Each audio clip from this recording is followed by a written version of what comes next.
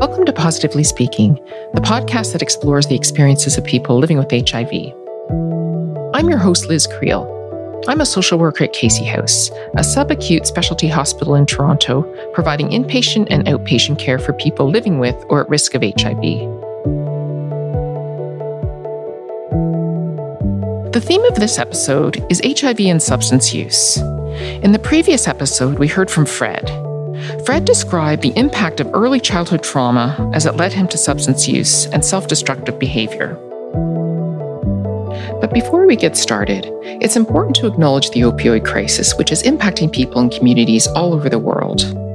In Canada, the impact has been devastating on people who use substances, their families and friends, and communities. According to the Government of Canada Health Info Base, a total of 3,556 apparent opioid toxicity deaths occurred from January to June 2022 in Canada. This is approximately 20 deaths per day.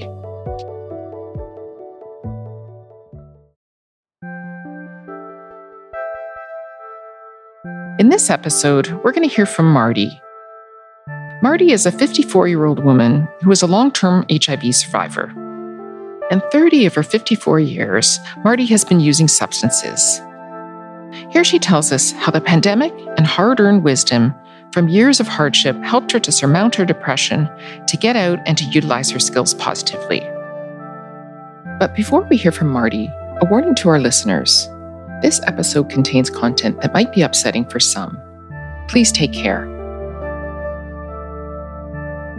For Marty, focusing on someone else's need for support provided her with an opportunity to get away from her unhealthy focus on herself and focus on another. In doing so, she meets her own needs for motivation to get out and feel a sense of purpose, while at the same time offering a lifeline to another person. Well, I was at home. I was depressed, and that kind of goes hand in hand with being at home. And then you tend to stay home for too long, and then you don't want to go out anymore. And then you start feeling nervous when you go out. You find comfort in your own home, and you stop associating with people, and it's not good. So really, when the COVID hit, I got very busy. My outreach positions took off. There was lots of demand for me and the skills that I have.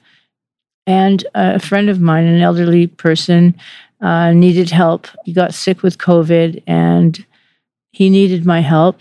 And I was 100% completely dedicated for the first time ever in my life. He's a lot better now. And he's a good friend of mine, so I was only happy to do it. And it was good. It brought me out of my shell. It brought me out of, my depression. It brought me out of my house. Maybe it might be a little extreme that I'm really busy now, but it's better than being stuck inside and wallowing in misery. And so, yeah, it has helped me. You can hear the pride in Marty's voice when she speaks about how she cared for her friend and drew on her strengths. But she was not always able to do that. Here she talks about her substance use and how she was introduced to crack cocaine. I was living in Regent Park. I had a boyfriend. I got pregnant. I had my son. I was just 19 years old. And the people that we knew did drugs. And where we lived, the superintendent had like kilos of it. And my boyfriend had gone to jail and he was getting out the next day. And I was with my friend and her boyfriend. And my son was sleeping. He was just a baby. And I don't know why, but I just said, let's have a party. He's out tomorrow and let's have a party. So I tried it for the first time, and it was incredible. I was like blown away how amazing it was. It's sad to say that, but it was pretty incredible, the high that I got. And it's something that's stuck in my brain, and my mind can't forget how good it was. And yes, I have done other drugs. I've done lots of other drugs, but crack is my thing. Like I can turn down a joint. I can turn down anything else, but I'd have one heck of a time turning that down. I was clean for 5 years out of the 30. And I got to say, they were the best 5 years of my life. I got into a relationship and I had a really good job. He had a good job. My son was, he was a good kid.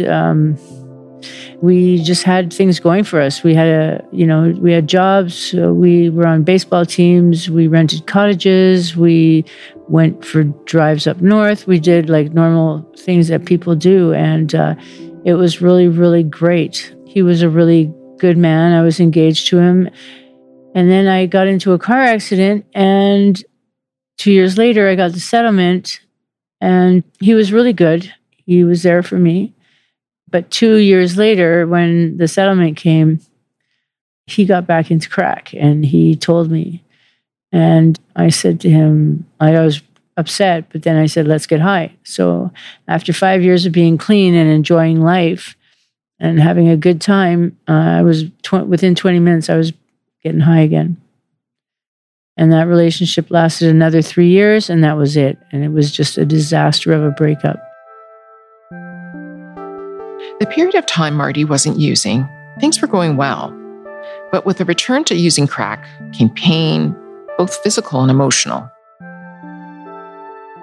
It went to shit. Excuse my language, but it went to hell. 3 more years of absolute hell and violence, and it was really bad. I mean, I guess I should have just walked away and left him, but that's how it is. It's really tough when you're in a relationship. That person kind of holds you back from using and vice versa. But then when that person ends up screwing up, either person screws up, then you take the other person with you. Not meaning to, but, that's what usually happens. I knew it was going to take a big splodeel to get rid of him, and it did. Like, we had a really bad fight.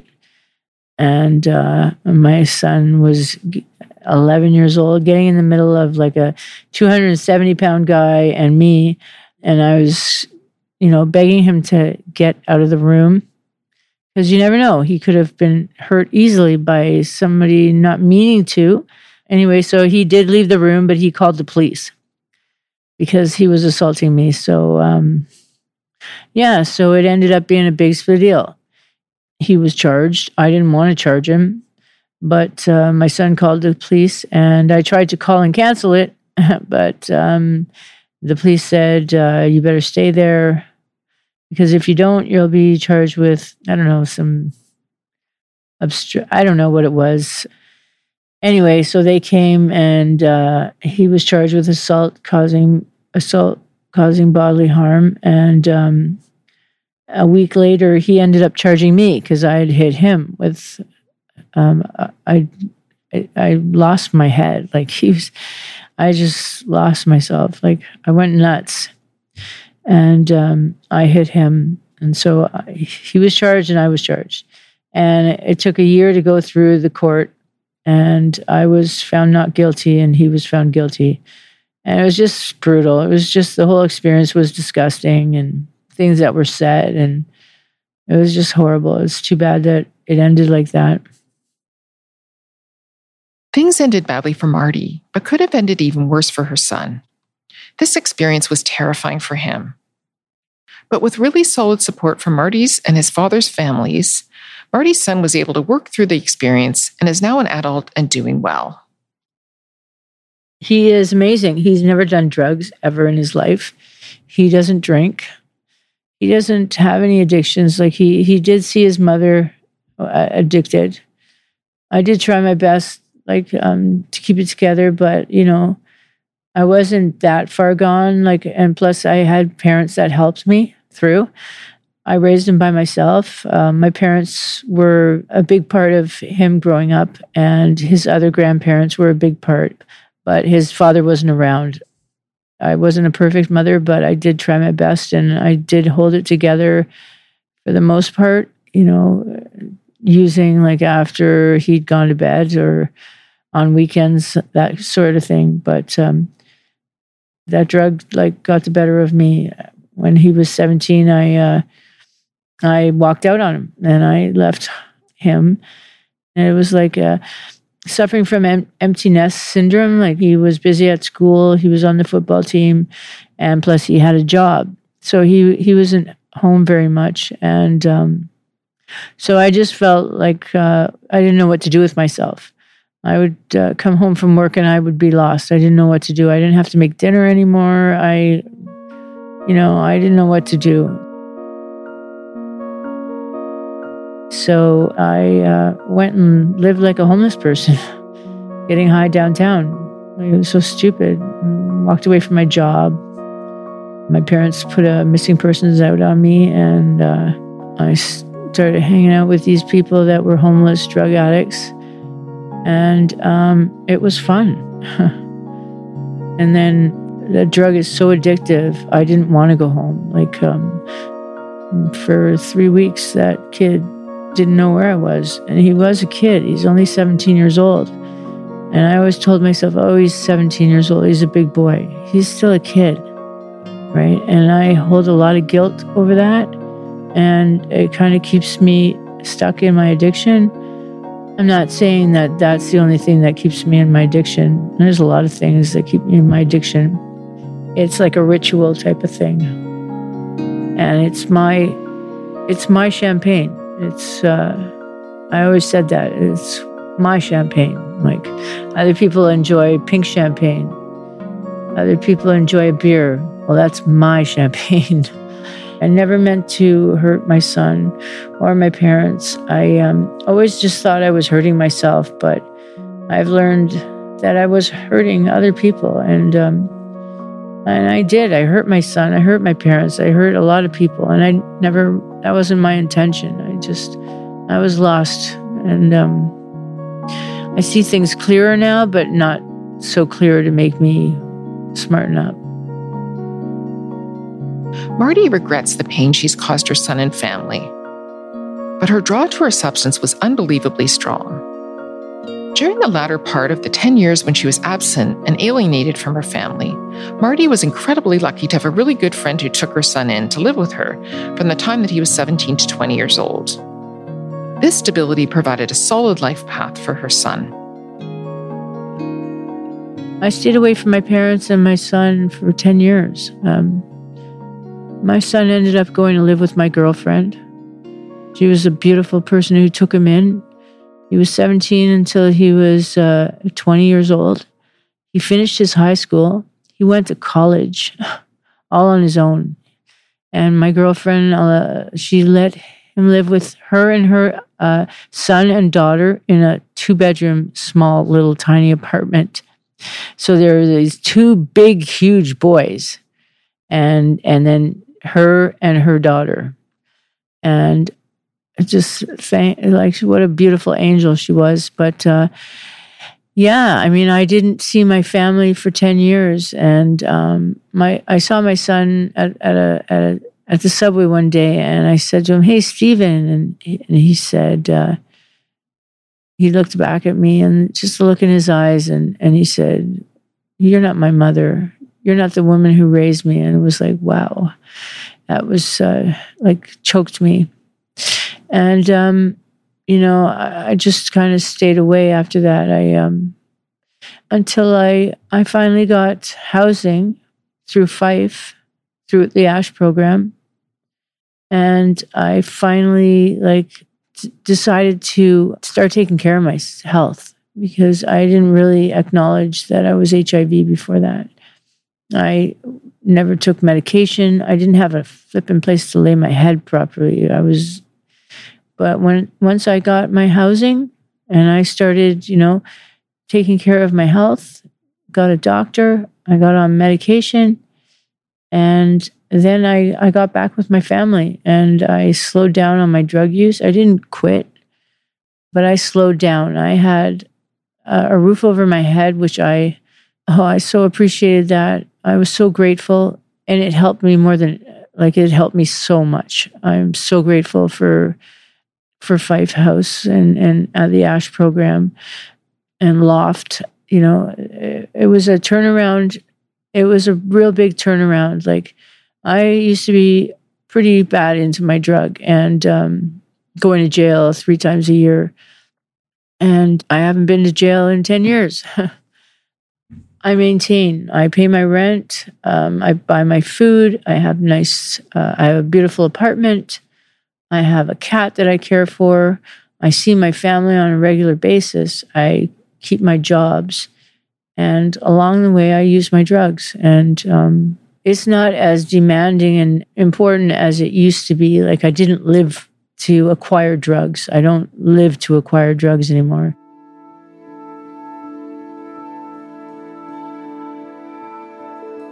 Finding safe and affordable housing after experiencing homelessness can be a stepping stone to stability. This was certainly true for Marty. And while crack has continued to play a part in Marty's life, it doesn't define who she is, and she's able to manage her life now.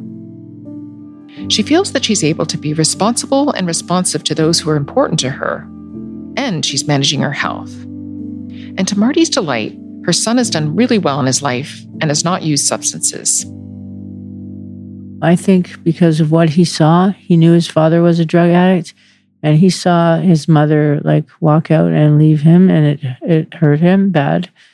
And he was at college to be he wanted to become a police officer, and so that's just not his thing. He never has experimented, and trust me, he would tell me, I wouldn't chastise him for if he had to use drugs. I'm so impressed that he hasn't. I'm so delighted and grateful that he hasn't. He's a really good guy. I'm so impressed with him. Maybe Marty's son is where he is today because of what he experienced with Marty. But Marty has a lot of guilt for what she put her son and her parents through. My father, he was like my best friend. He was a wonderful, wonderful father. And he always told me, his mission in life seemed to be that he wanted to get me on track. He wanted to fix me. He sent me to rehabs. He tried so hard. He covered my rent when I didn't have it.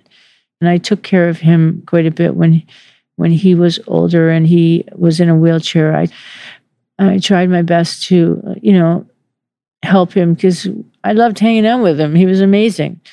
He wanted me, to have a normal drug-free life.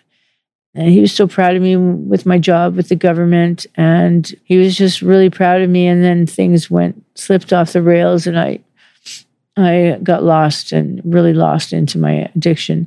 But I do feel guilty because my father worked so hard. He tried so hard. He deserved his wishes to be granted, but I couldn't grant them. So I do feel guilt. I feel shame. When I start dwelling on it, I get myself worked up into a real fit, and I get really down. But see, the nice thing about crack is that you can smoke it and everything goes out the window. Finding out she was HIV positive and the way she found out was further stigmatizing and demoralizing for Marty. It was when Marty was living on the street she found out she was HIV positive. I got it from a boyfriend.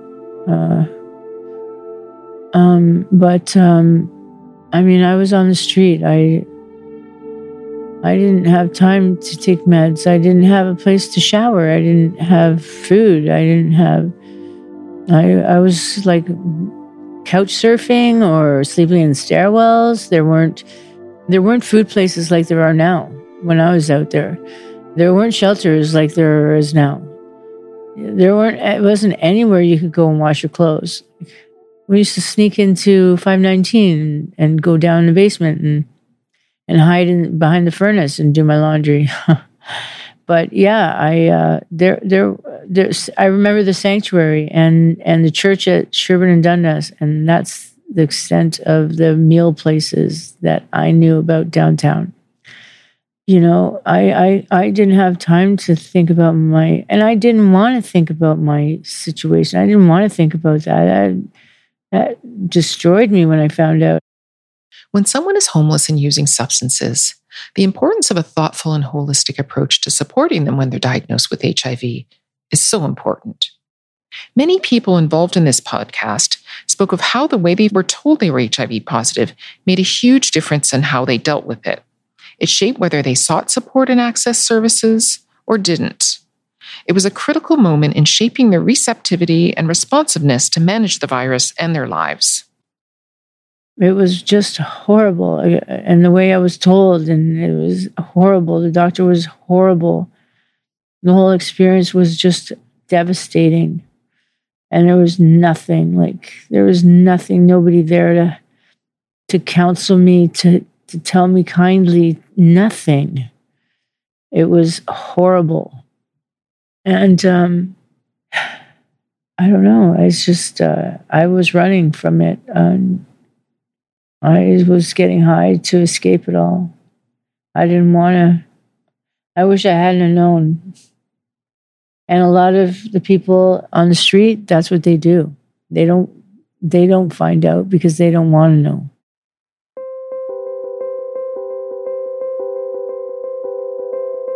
Although crack continues to be a part of her life, Marty is working in the field of harm reduction and ensuring people have access to clean supplies and essentials, such as food and clothing, as well as referrals to services. This role in supporting people is incredibly important to Marty. Here, Marty describes how she got involved with harm reduction. I had my housing, and there was another girl in my building that I befriended, and she was from McEwen House, same as me, and we became quite close. And she told me about OHAS, Ontario Aboriginal HIV and AIDS Strategy. And she said that they were looking for people to make kits and go out and be a peer support worker, a harm reduction worker. And I became an outreach worker, harm reduction outreach worker, and I loved it. Like, we pack up our knapsacks and bundle buggies, and we go around downtown to areas where we know there's homeless drug users, and we take a clean supply of tools, drug needles, pipes, the tools that people need to use their drug, and we take clean ones to them, and so that they can use safely instead of sharing a needle with someone who's infected with HIV or Hep C. It all comes in a kit, and the crack kits come with things that are needed to smoke crack, everything but the drug. We also offer little granola bars, protein bars, or Ensure and water. We offer condoms and dental dams and naloxone. We offer socks, hygiene kits, and it's still not enough. These people need food. They need meals. And they need housing.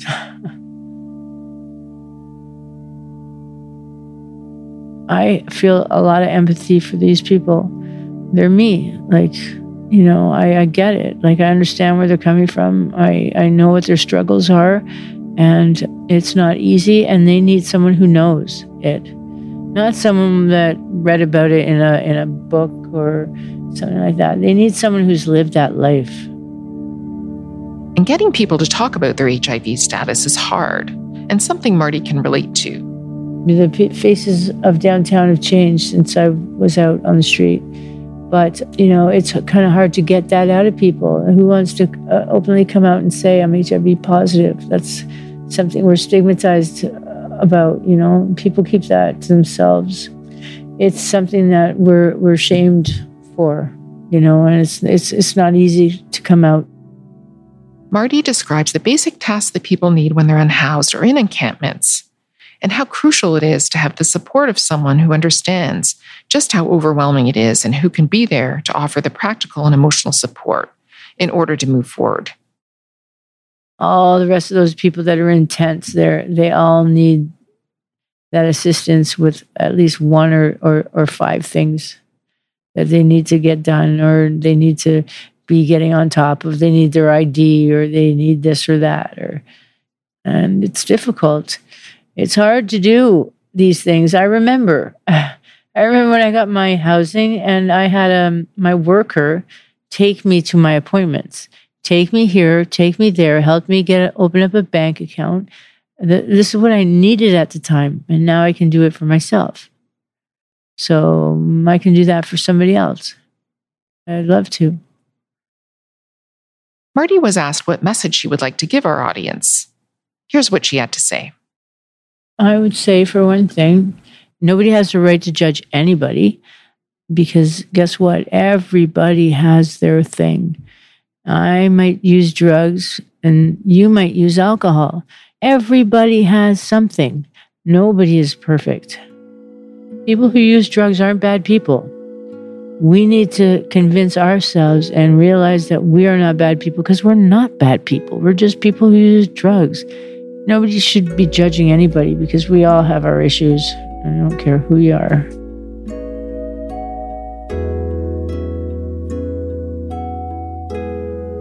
Marty's story is powerful, but it's not unique. There are many people who use substances for many different reasons, and as Marty said, none of us are perfect. We all have issues we're struggling with. We'd like to thank Marty for sharing her story with us. We hope that it was helpful to people who may be walking a similar road, but also helpful to people who simply want to benefit from understanding her experience. If you or someone struggling with substance use, there is support. Please reach out to your local mental health provider in your community. In the episode notes, there will also be a list of resources.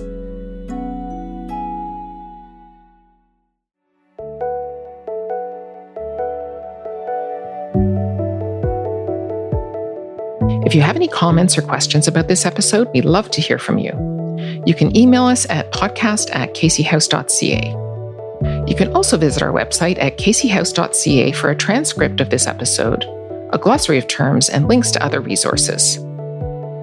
This episode was written and produced by Andre Saranto, Amanda Crawford, and me, Liz Creel. The music was composed and performed by Nick Nussbaum. Our sound engineer was David Matta.